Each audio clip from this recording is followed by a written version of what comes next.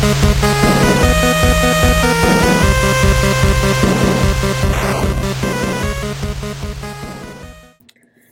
welcome to the Beware the Moon podcast. My name is Hannah, and today we're going to be doing something just a little bit different. Usually I talk about horror movies on this podcast, but today I'm going to be talking about a horror book. It's called Gone to See the Riverman by an author named Kristopher Triana. I saw this book on someone's book talk, talking about horror movies that really, just kind of fucked them up. And just put it out there, frankly. And I am always looking for something different, something a little bit heavier, something that's got a little bit more bite to it, I guess you could say, than your average horror, whatever, whether it be a movie or a book or whatnot. Personally, I have never really found a Stephen King book interesting. Granted, I've only tried 3 different Stephen King books out of the probably 400 that he's published or whatever. But I just always, he doesn't draw me in right away, and then knowing what the book is essentially about, and I don't find the material interesting or scary, to be honest. I know with certain books there are more fucked up things in the book than there are in the movie. For instance, in It, I know that the kids have an orgy after they defeat It the first time in the sewers. Not really something I want to take part of mentally. I say that, and then I'm also recommending Gone to See the Riverman. But anyway, which someone's like, what? Hang on, just wait. But, it's horrifying in its own right, but most of it does not horrify me. I don't know. I've never found a horror author that really draws me in right away and clicks with me. But Kristopher Triana, he has a really excellent way of writing. It's very fluid. He's not spending a lot of time talking about things that I perceive as useless. If he's describing something, there's a reason for it. It's not like he's going around describing every bookshelf the character sees, or every dresser the character sees, or every room the character has in their house, even though we're not going to be in the house for longer than 2 minutes of the story. He really has a succinct way of writing that I very much enjoy. And on top of that, his writing is very unique. The storyline is super interesting for this one. So Gone to See the Riverman is about this woman who has a pen pal relationship with a serial killer. And the serial killer has plenty of groupies, you could say. I guess that's just kind of a fact of reality. When there's a serial killer, they get convicted, they're in prison, people start writing to them, and she's one of those people, and he has singled her out of all the other women who write to him, and he says, I have a task for you. And the task is he wants her to go to an old cabin of his, collect a key, and then give the key to this man known as the Riverman. And that's the basics of the story. That's kind of like the flapjacket summary, you could say. But it is a lot more than that. If you are looking for something deeply fucked up and something that is just interesting and horrifying, this is a book for you. Definitely check your trigger warnings. So the trigger warnings for this one would be underage sex, underage rape, incest, and that sounds horrible. And if you had said that to me before I read this book, I would have been probably super against it and probably not have read it. But I strongly encourage you to maybe overlook that a little bit, depending on where you're at. For me, I'm on the good medication, so I was able to digest this one, and I really enjoyed the storyline of it. And like I said, those trigger warnings seem really hefty and horrible. This is a horror book. It's not rainbows and butterflies, guys. It is horror, but it is really, really interesting. And that's my spoiler-free review. I will definitely say that before I actually bought this book, I was looking at reviews to see, what kind of horror it was, if it would be interesting for me, all that good stuff. And I saw a review from the Goodreads site, and the review said something along the lines of, you know, Kristopher Triana writes these characters that are, you know, very deeply fucked up, and the main character, you know, she's a horrible person, but you don't want anything bad to happen to her. And I found myself, while I was reading, thinking the same thing. Like, I did not want anything bad to happen to the two main characters. And one of them is definitely a better person than the other. Also, I apologize for any weird background sounds. My dogs are doing their thing. I have 2 rats now, they're doing their thing, so... Anyway, I found myself not wanting anything bad to happen to either of the main characters. And even through to the end, I kind of wanted... I really wanted things to turn out well for them. And I guess from the viewpoint of the one character, it did. But, in a realistic way, no, it did not. So, this is not a happy ending book either. Spoiler alert. That's probably the most spoilery I will get in the non-spoiler section. And now, on to the actual review. So, this story is about a lady named Lori.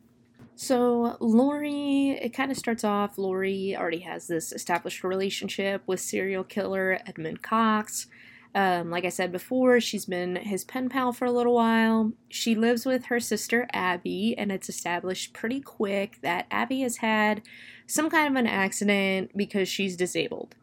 You get the feeling first that she's disabled, and you're not sure why, and then comes the accident part. So, Abby requires Lori to take care of her, which is a very clever plot device, and it's also very interesting, and it creates a lot of the conflict between the characters and tension, which is freaking awesome.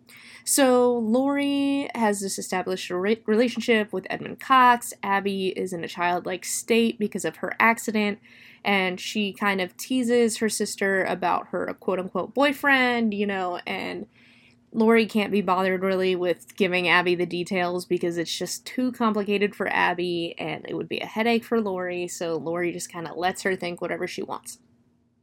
So, Lori pretty quickly goes to the prison to visit Edmund, and he asks her, hey, did you think about my proposal? And she says, yeah, I'm gonna do it, you know, and she's had some inner conflict about whether or not she's gonna do it, but she decides she's gonna do it.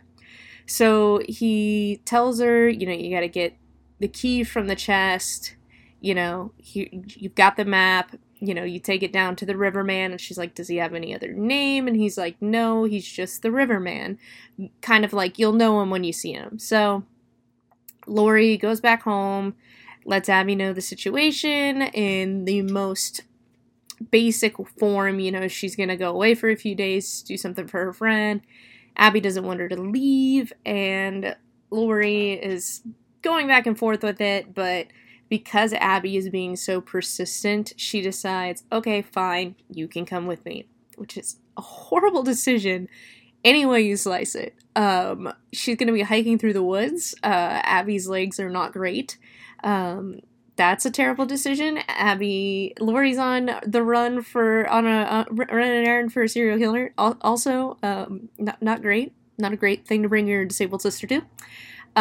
Yeah, just like all around so far, not getting good vibes from that decision. But it's exceptionally important that she brings her sister with her for reasons we will clarify down the road. So, Lori and Abby go out to Edmund's hometown, which is called Killen. Killen. Yeah, not ominous or weird at all. So they go out to Killen, and they're driving down this dirt road, and they stop, and they get out, and they have to walk, and they see this preacher man who does not look normal. And he can tell by, you know, what Lori has that she's got a companion, even though the companion is hiding, and Abby is terrified of this man. And Lori's pretty afraid of him too, but, you know, she's like, maybe he's just a normal guy, blah, blah, blah. He seems creepy. The description of him is fantastic. It reminds me of Poltergeist 2, the preacher man in that. You just get those vibes from this guy.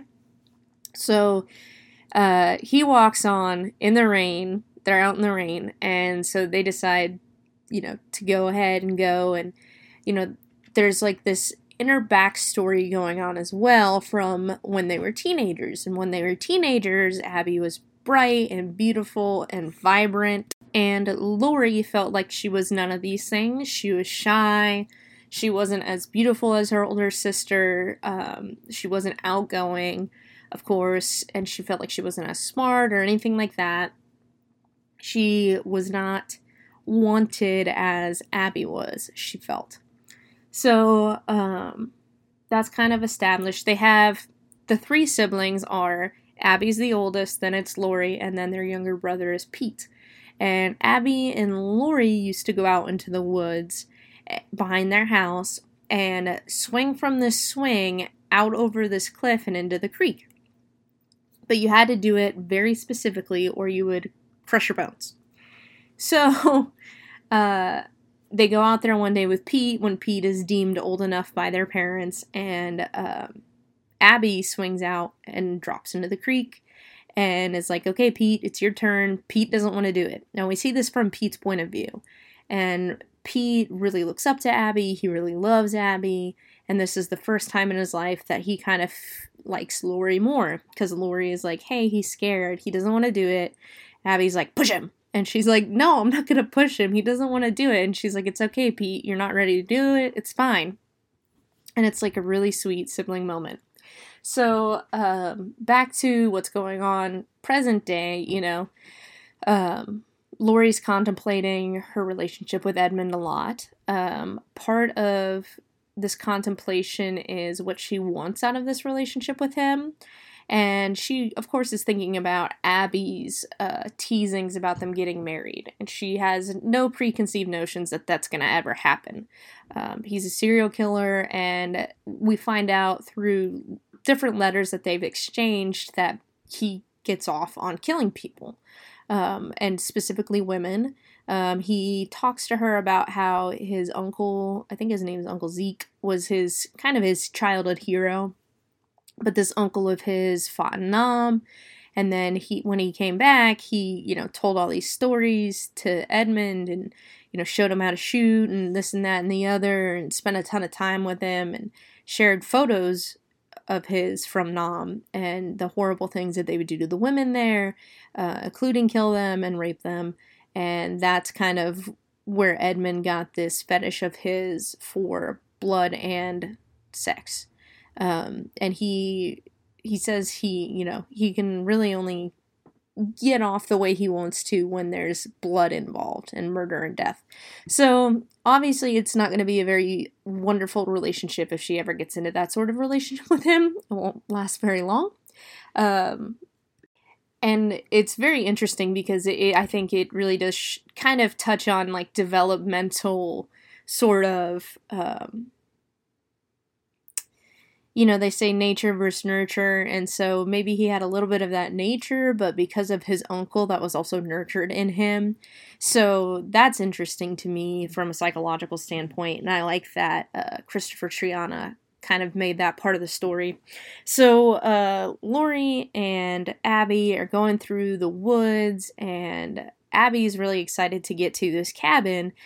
She thinks it's going to be like the fort that they used to play in when they were younger, and they're going to eat lunch there and then go see the riverman and then head home, basically.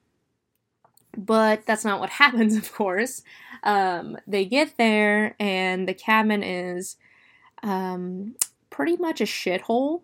It's barely hanging on there. It's old, it's rotting, it's filthy, like... Lori had this kind of romanticized version of a cabin in her head of like, modern day cabins where you go and you vacation with your family, and it's nice log cabin, has, restroom, has kitchen, it has, rooms, it's, big, but this is basically a shack that God spat on, and it has since been rotting. And so she gets there with her sister, convinces her sister to sit outside while she looks for this chest with this key. And she's looking around, and there's no chest. None of the drawers have a key. There's no cabinets with any keys. The only table in the shack, has no drawers either, so there's no room for keys there. And right as she's about to leave, she notices a little knob on the floor, one of those rings that pull up and open a cellar. So she opens the cellar, and this foul stench just hits her. And she goes down, and just to check, she's told Edmund she was going to do this, and she's dead set on it. Like, Laurie has established that she does not make decisions in her life. Her life has kind of been decided for her at this point, and she has never really broken free of that, and this is her one chance to do that. This is her chance to decide something for herself and go after something that she truly wants, and she's not going to give it up. So she goes into this cellar, and there's a dead body, of course, because this is a serial killer's shack in the middle of the woods that the police don't know about. So obviously there's going to be a dead body there. And it's this, woman who's been just filleted open from her crotch to her chest. And Laurie, she's just been left there to rot. So Laurie, of course, vomits and scrambles out of there. And she's like, oh, disgusted, and she knows what Edmund is, but this is like the realization of it slapping her in the face. So she's like, still just like torn up about this key, and then she remembers Edmund saying the key is in the chest. And there's a dead body of a woman in the cellar, and she's like, oh, fuck, because she just knows, So she goes back down there, and lovely stuff, this rat crawls out of this dead body and up into the crotch at some point. There's worms coming out of this thing. It is rotting, and it's still pretty intact for something that's rotting, just because of probably the temperature in the cellar, because it's dank in there, it's moist, it's disgusting. So she's like, so she goes and starts pulling out stuff from the chest. She's just feeling in there and is disgusted, but she's like, I've come this far, I don't want to give up. He's trusting me with this versus all the other women he talks to. There's one in particular that bothers her named Nico, and she's like, he's trusting me over her. I gotta do this. So she's searching in the chest and digging, and she pulls out all this nasty black gunk, and anytime she feels anything, she pulls her hand out to see what it is. She's pulling out shards of bone, just all kinds of nasty stuff, until eventually she does come across the key. And she's like, oh, finally. And before she can leave the cellar, it slams shut. And she's like, what the fuck? And Abby has been acting kind of weird, so she's like, Abby, let me out. And she hears laughter, but it's not Abby's laughter. It sounds like a little kid's laugh. And so she's pounding on the cellar and pounding on the cellar and pounding on the cellar, and finally she gets out. She's like, Abby, what the hell? And Abby was like, it wasn't me. And she's like, then who was it? Who was here? And she says, it's Pete. It was Pete, their younger brother. And Laurie does not like to think about Pete. She doesn't like to mention Pete. She won't say Pete's name.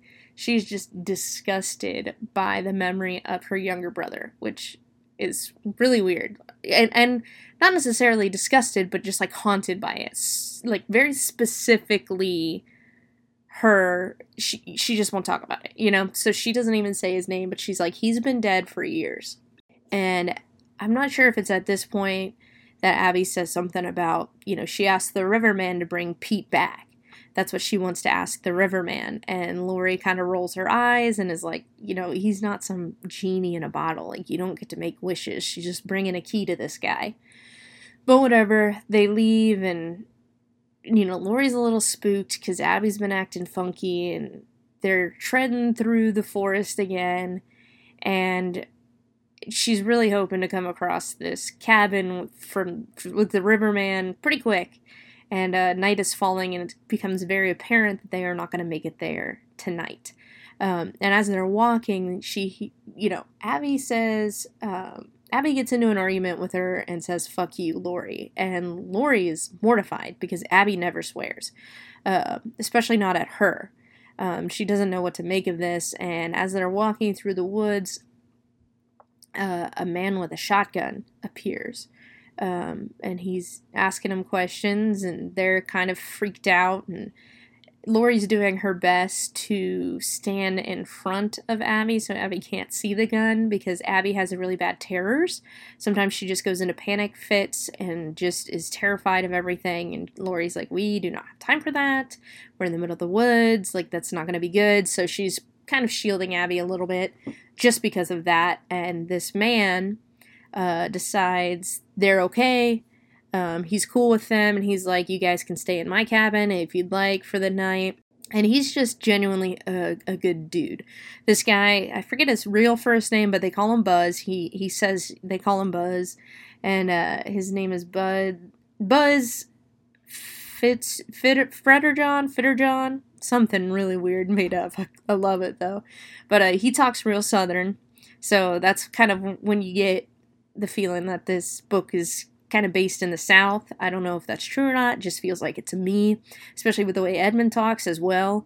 So Buzz is talking to them and brings them home, and Lori decides that he's okay too. You know, she thinks about taking his shotgun from him, holding him at gunpoint, but she doesn't. And in the end, she decides it's not necessary because he's just a good old boy, you know, and he really is. He's just a nice Southern guy. And Buzz is talking to them about different things, you know, specifically his life. He lived in Killen growing up, and then he met a girl he loved, and she wanted to move out, so he moved out with her. They had a couple of kids, and then when she died, he decided to move back to Killen and back to the shack, and he's like, you know, everything that's born on the river dies by the river, and I guess that includes me. So he's not very well off. The shack he lives in has been in his family for generations, he says, and kind of like Edmund's shack and his family's shack, but this one is in clearly much better condition, comparatively speaking. It's still not a Taj Mahal, still not great, but it's 50,000 times better than staying at Edmund's place or staying outside. So Buzz offers them some food, and he's, you know, talking to them, wondering why they're out there. And Lori says, well, I'm here because my friend sent me on a mission, sort of. And he says, what kind of mission, you know, who's your friend? And she says, his name's Ed. And he clearly, like, his face goes pale, his jaw goes slack. He's like, not Ed Cox, you know. And she's like, well, it might not have been him, you know. And he's like, no. There's only been one guy named Ed that lives along this river, and it's the serial killer. And she's afraid that he's going to kick him out, but he doesn't. He just kind of shakes his head at her. And this guy, like, you could just tell he's seen some shit, you know? And Buzz explains to her about the river man. You know, he doesn't have a name. He's a folklore around here. You go see the river man, and he gives you what you want, but in exchange, you don't really so much make a deal with the river man as, you know, because, like, when you're making a deal with the devil, you go and you make a deal in exchange for, like, your soul or something. And he says, you know, when you go make a deal with the river man gives you what you want, but he makes the evil inside of you bigger and badder. And he talks about how his dad went and saw the river man, and how every man who goes to see the river man takes his woman with him, you know. And just kind of like, you know, and it's really like an illustration of how, you know, like, your life affects your loved ones, and your decisions affect your loved ones, whether you want them to or not. That's just the way it is. So Lori's kind of like, yeah, whatever, you know, she doesn't believe Edmund would send her out here on a goose chase, so she's got to believe that the riverman is someone somewhere, you know. So and he also knows about the preacher man, Buzz does, and he tells him that he has his own kind of religion. He had, like, a cult, so to speak, going, and then I don't know if it was quote-unquote consensual or not, but there was a 14-year-old girl, he had gotten pregnant, and she died giving birth to twins, and then he went to go baptize his twins in the river, and he drowned them. And he said, you know, he was always kind of weird, but he really hadn't been right since then. So that's this deal behind the preacher man. So you get the kind of feeling that he's a preacher man for the river man.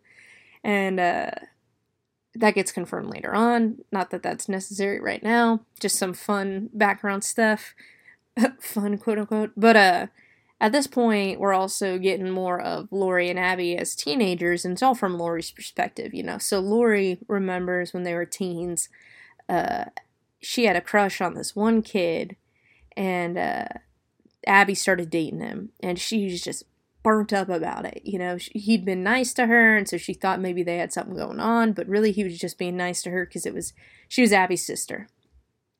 And she was just so doggone upset, especially since Abby is so much bigger and better than her, and, just brighter and shines like the sun, and Lori's like, some hermit crab, book nerd. She's like, I'm never gonna get a guy just doing my stuff by myself, And then she goes out there one day to their swing over by the creek, and she sees her sister and the boy having sex, and she's like, oh, and she thinks to herself, like, I want a guy, but I'm never gonna get one, because what do guys want?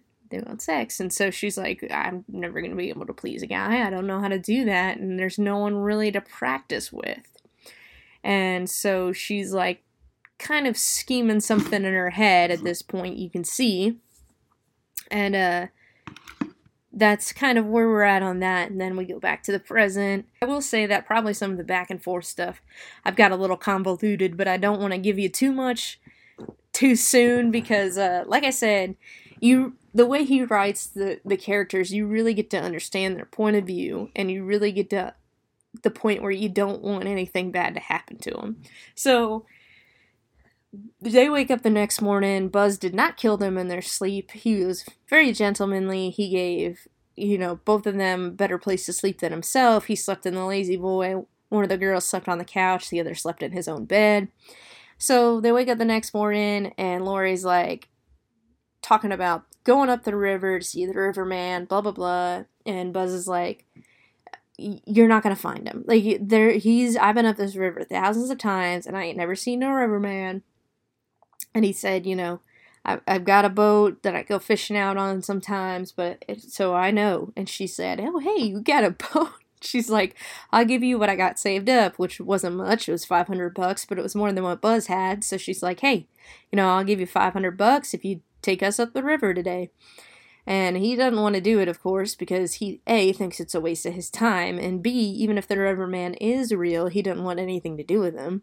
So Buzz caves into the 500, though, because he's got, stuff that he wants. He wants his tobacco, he wants ammo for his gun, So he agrees to it. They start going up the river, and Buzz brings his guitar, and he turns out to be a pretty good guitar player, pretty good blues singer, so he's singing blues while they're going up the river, and it's hours of just nothing, they say, just looking at water and trees along the river and just nothing. Lori's thinking about stuff from her past, and Abby's thinking about stuff, and eventually they get into it, and then Buzz kind of calms him down, and Buzz is talking about his own past and different things, and then finally Buzz is like, we better turn around because the river gets rocky up ahead. My boat won't make it through.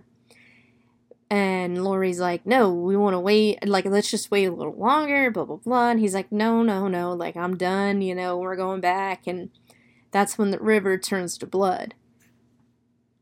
And Buzz, understandably, is freaking out. He's like, I've been through this river so many times, and it ain't never been blood before. And Lori's like, well, maybe it's just some kind of plant matter. And he's like, no, that's blood. We're turning around. There's flesh in this river. We really are way too close to the riverman now. I thought he was just a legend, but clearly he's not, because the legend talks about when the river turns to flesh, and he's like, nope, we're turning around. And Lori's like, no, please don't, they get into it. And the argument is settled by Abby, when Abby slams her crutch on the back of Buzz's head and kills him.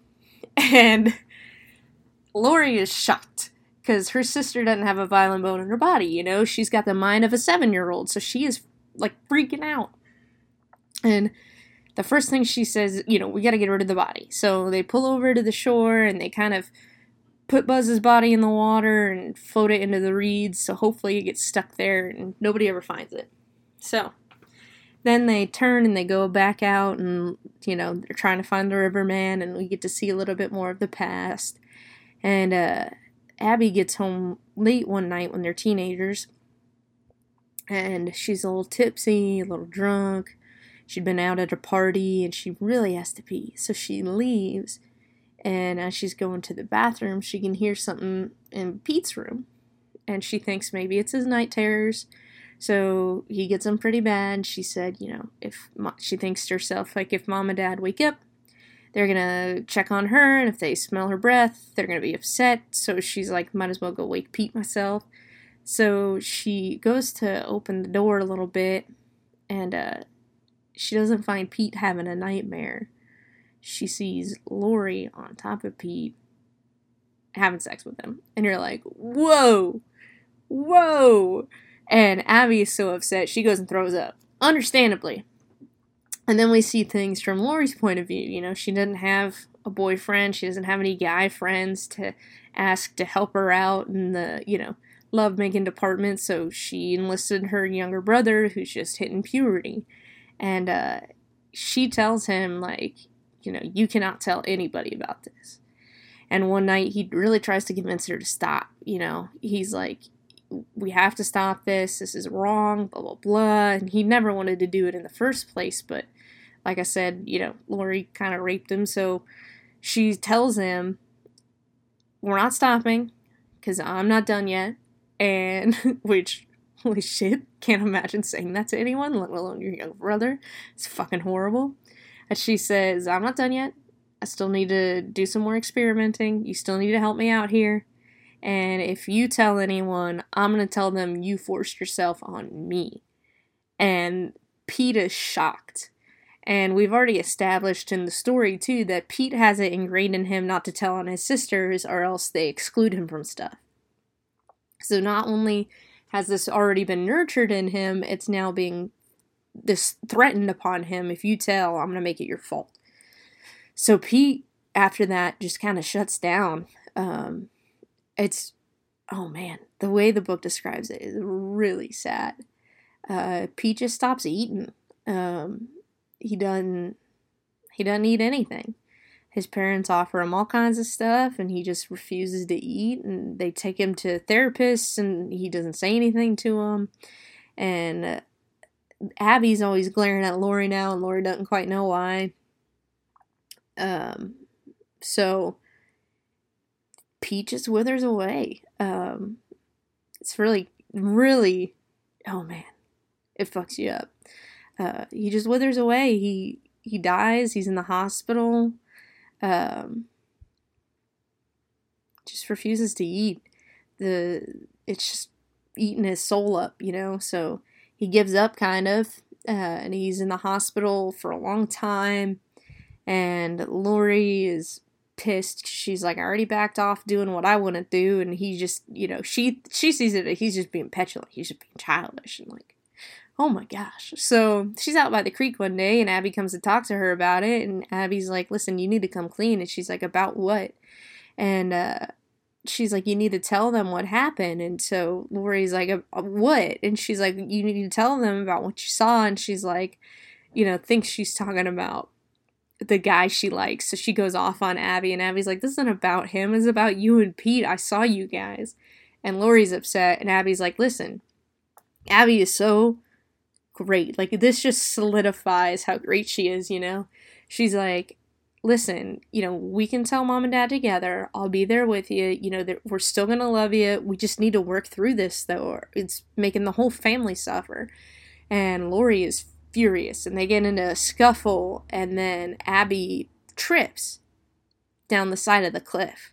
And Lori puts her hand up, but not to reach out to her sister. She waves goodbye at her. And once Abby hits the cliff side and tumbles down the rocks, Lori waits a few minutes and then goes and gets her parents.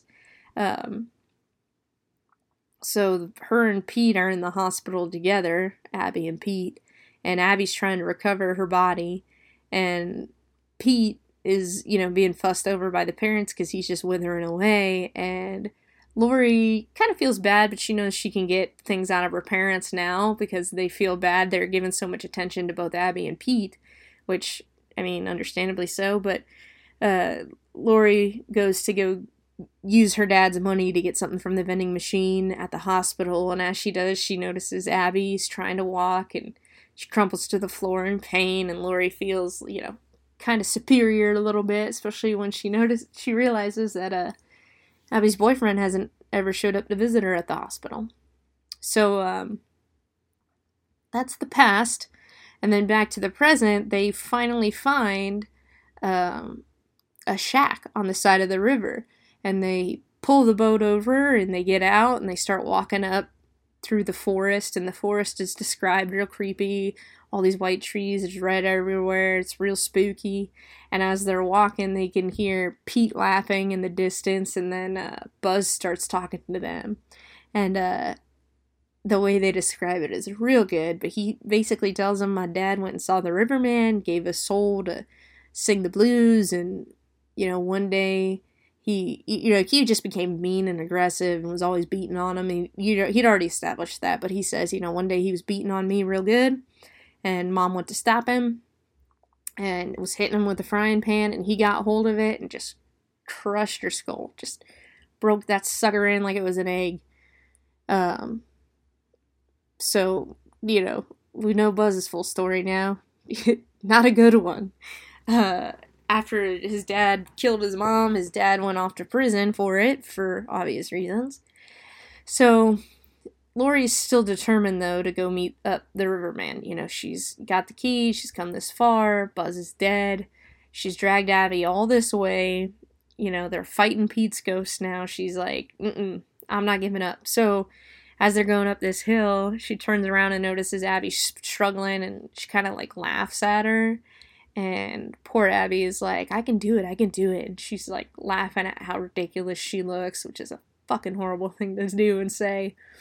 But, we get up to the cabin, and Lori goes to put the key in the door, and it turns into flesh, and everything turns into flesh, and as soon as the door opens, Lori passes out. Sorry, Lori goes to put the key in the door. I think I said Abby. But Lori passes out, and she goes to this strange place mentally, metaphysically. She's in some weird alternate place in her subconscious talking to the Riverman, and the way the Riverman is described is really good.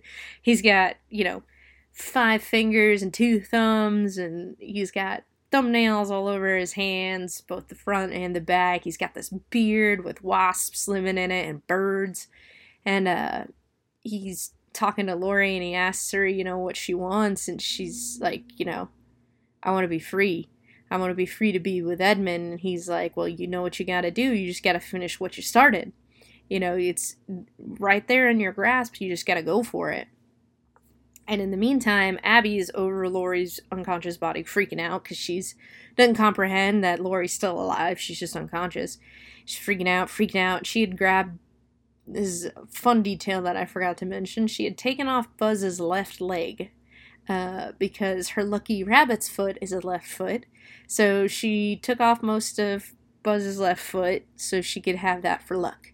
And she's there in the cabin with Lori's unconscious body, and she sees the Riverman in the corner and begs him to, she said, I said I wanted Pete back, but I don't. I just want Lori to be okay. And he's like, well, what do you have to offer the Riverman? And she's like, nothing. And he's like, then I guess you get nothing. And she's like, oh, hang on. So she goes and gets that foot for him. And Lori wakes up a few seconds later. And she, as they leave the cabin, because all Abby wants is for Lori to be okay. She, especially in this moment, expresses how much she needs Lori, how much she loves Lori. She only hit Buzz to protect Lori. And so when Lori comes to, she thanks the Riverman and they go to leave. And she imagines herself out at that creek again behind their house. And she's standing there with Abby, and she puts her shoulder on Abby and says her goodbye and throws her right over the fucking cliff. And in real life, she goes right over the cliff of the Riverman's cabin and hits the rocks. And she leaves her there. She goes back in Buzz's boat, and she doesn't stay in Buzz's cabin again. She just keeps on going through the night. And the next morning, she's still walking to her car because she's ready. She's ready for this to be over. She's ready for the nightmare to be over. She's ready to be ready. She's ready to get out of these haunted woods. She's ready to put it all behind her and go back to Edmund. And as she's walking, the preacher man's there again, and he says, "Oh, I see you found the riverman." And, he's like, "I hope you got what you're looking for." And then he starts singing about the riverman and how the riverman's going to save them. And you're like, oh, all right. Creepy preacher. Check. So she gets in her car, and she's driving home, and she can hear just the faintest sound of some kind of news bulletin coming over the radio talking about some kind of jailbreak. So she turns it up, and of course there's been a jailbreak at Edmund's prison, and they've recovered all prisoners except one who everyone should consider him armed and dangerous. And she's all excited because she knows it's Edmund, and she's hyping it up in her mind, romanticizing the moment when they meet again and they can be with each other and they can run away together. And she gets back to her apartment, and the door is already slightly open. And all of the excitement kind of drains out of her, and the reality of what's happening kind of sets in. She goes into her apartment, and there's little red trickles across the carpet leading to her bedroom, and then she opens her bedroom, and she sees a dead body in there, and a beheaded woman, and it's Nico, and Edmund's petting the severed head on his lap, and he's sitting there butt naked, covered in, he's got blood on his chest hair and blood on his legs, and he tells her not to be jealous. He's like, it's been a long time since I've been out and done my thing, so, you don't be jealous, you're still the one, I still love you, you're still the one for me. And she finds that she is jealous, and she's terrified, and he gets up, and he's like, Nico, when I called her over here, she was willing enough up until it was ready to get down to business. And then she started screaming and fighting me. And he's like, but you're not like that. And so she's been called the willing one by the preacher man and the river man. And so she is willing. She gets naked for him, and she says, will it hurt? And he says, love always does. And that's kind of how the book ends.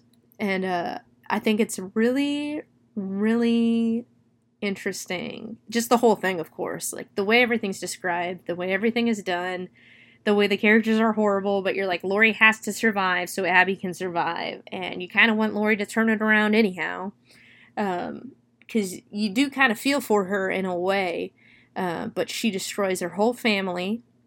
Both back then, and then she chooses to destroy her family again towards the end of the book there, in trying to, and she does that in favor of looking for love in all the wrong places, essentially, looking to someone who's never going to love her like her family would, or love her the way love is supposed to be, and I just think that's so, like, everyone knows someone like that, or has been in a situation like that, where, you realize that person or you yourself are throwing away real love for something fake, something that's going to hurt you, something that's, it's not pure.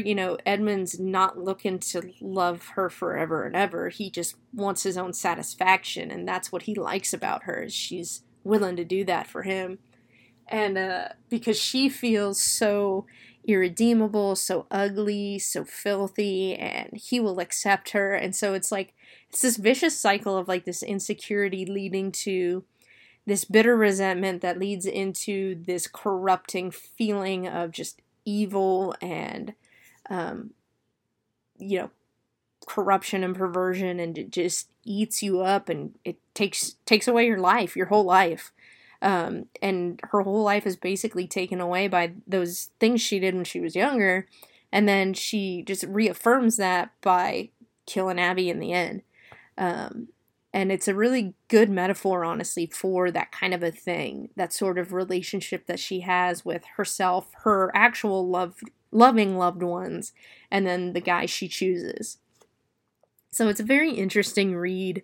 Like I said, it's not for everybody. I'm going to 100% say that. But if you're looking for something, oh, my poor dog, she's having a nightmare.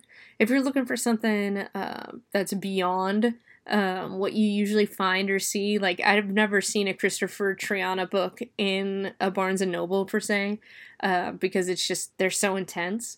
It's just good stuff, man.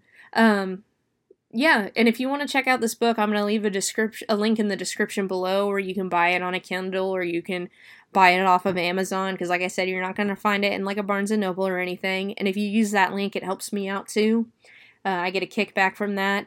Not that I like Amazon, but, kickbacks are nice. So I'll put that link in the description below. I'm also really excited to read his next book that just came out last week called Prettiest Girl in the Grave. I'm going to leave a link to that below. Hopefully I'll get to reviewing that soon. Just kind of depends on when I get my hands on it. And who knows, maybe you'll read it and be done with it by the time I read it and be done with it, and then you'll be ready to listen to the next review I have of books. I would love to see this as a movie, though. That's like a super random side note. I just think it would be fantastic. For me, it would be a terrifying movie. Just give you chills sort of thing. If they did it right, of course. But that would be wonderful to see, so spread this book around like it's a disease. That is, if you know other people who are freaks like you and me. Thank you for listening. I hope you guys enjoyed this episode. Hopefully you like the book reviews, because like I said, I do want to review Prettiest Girl in the Grave. If you've got any movie recommendations or movie review recommendations, hit me up in the comments or email me at bewarethemoonpodcast@gmail.com. Until next time, though, hope you guys stay good, stay safe, and as always, beware the moon.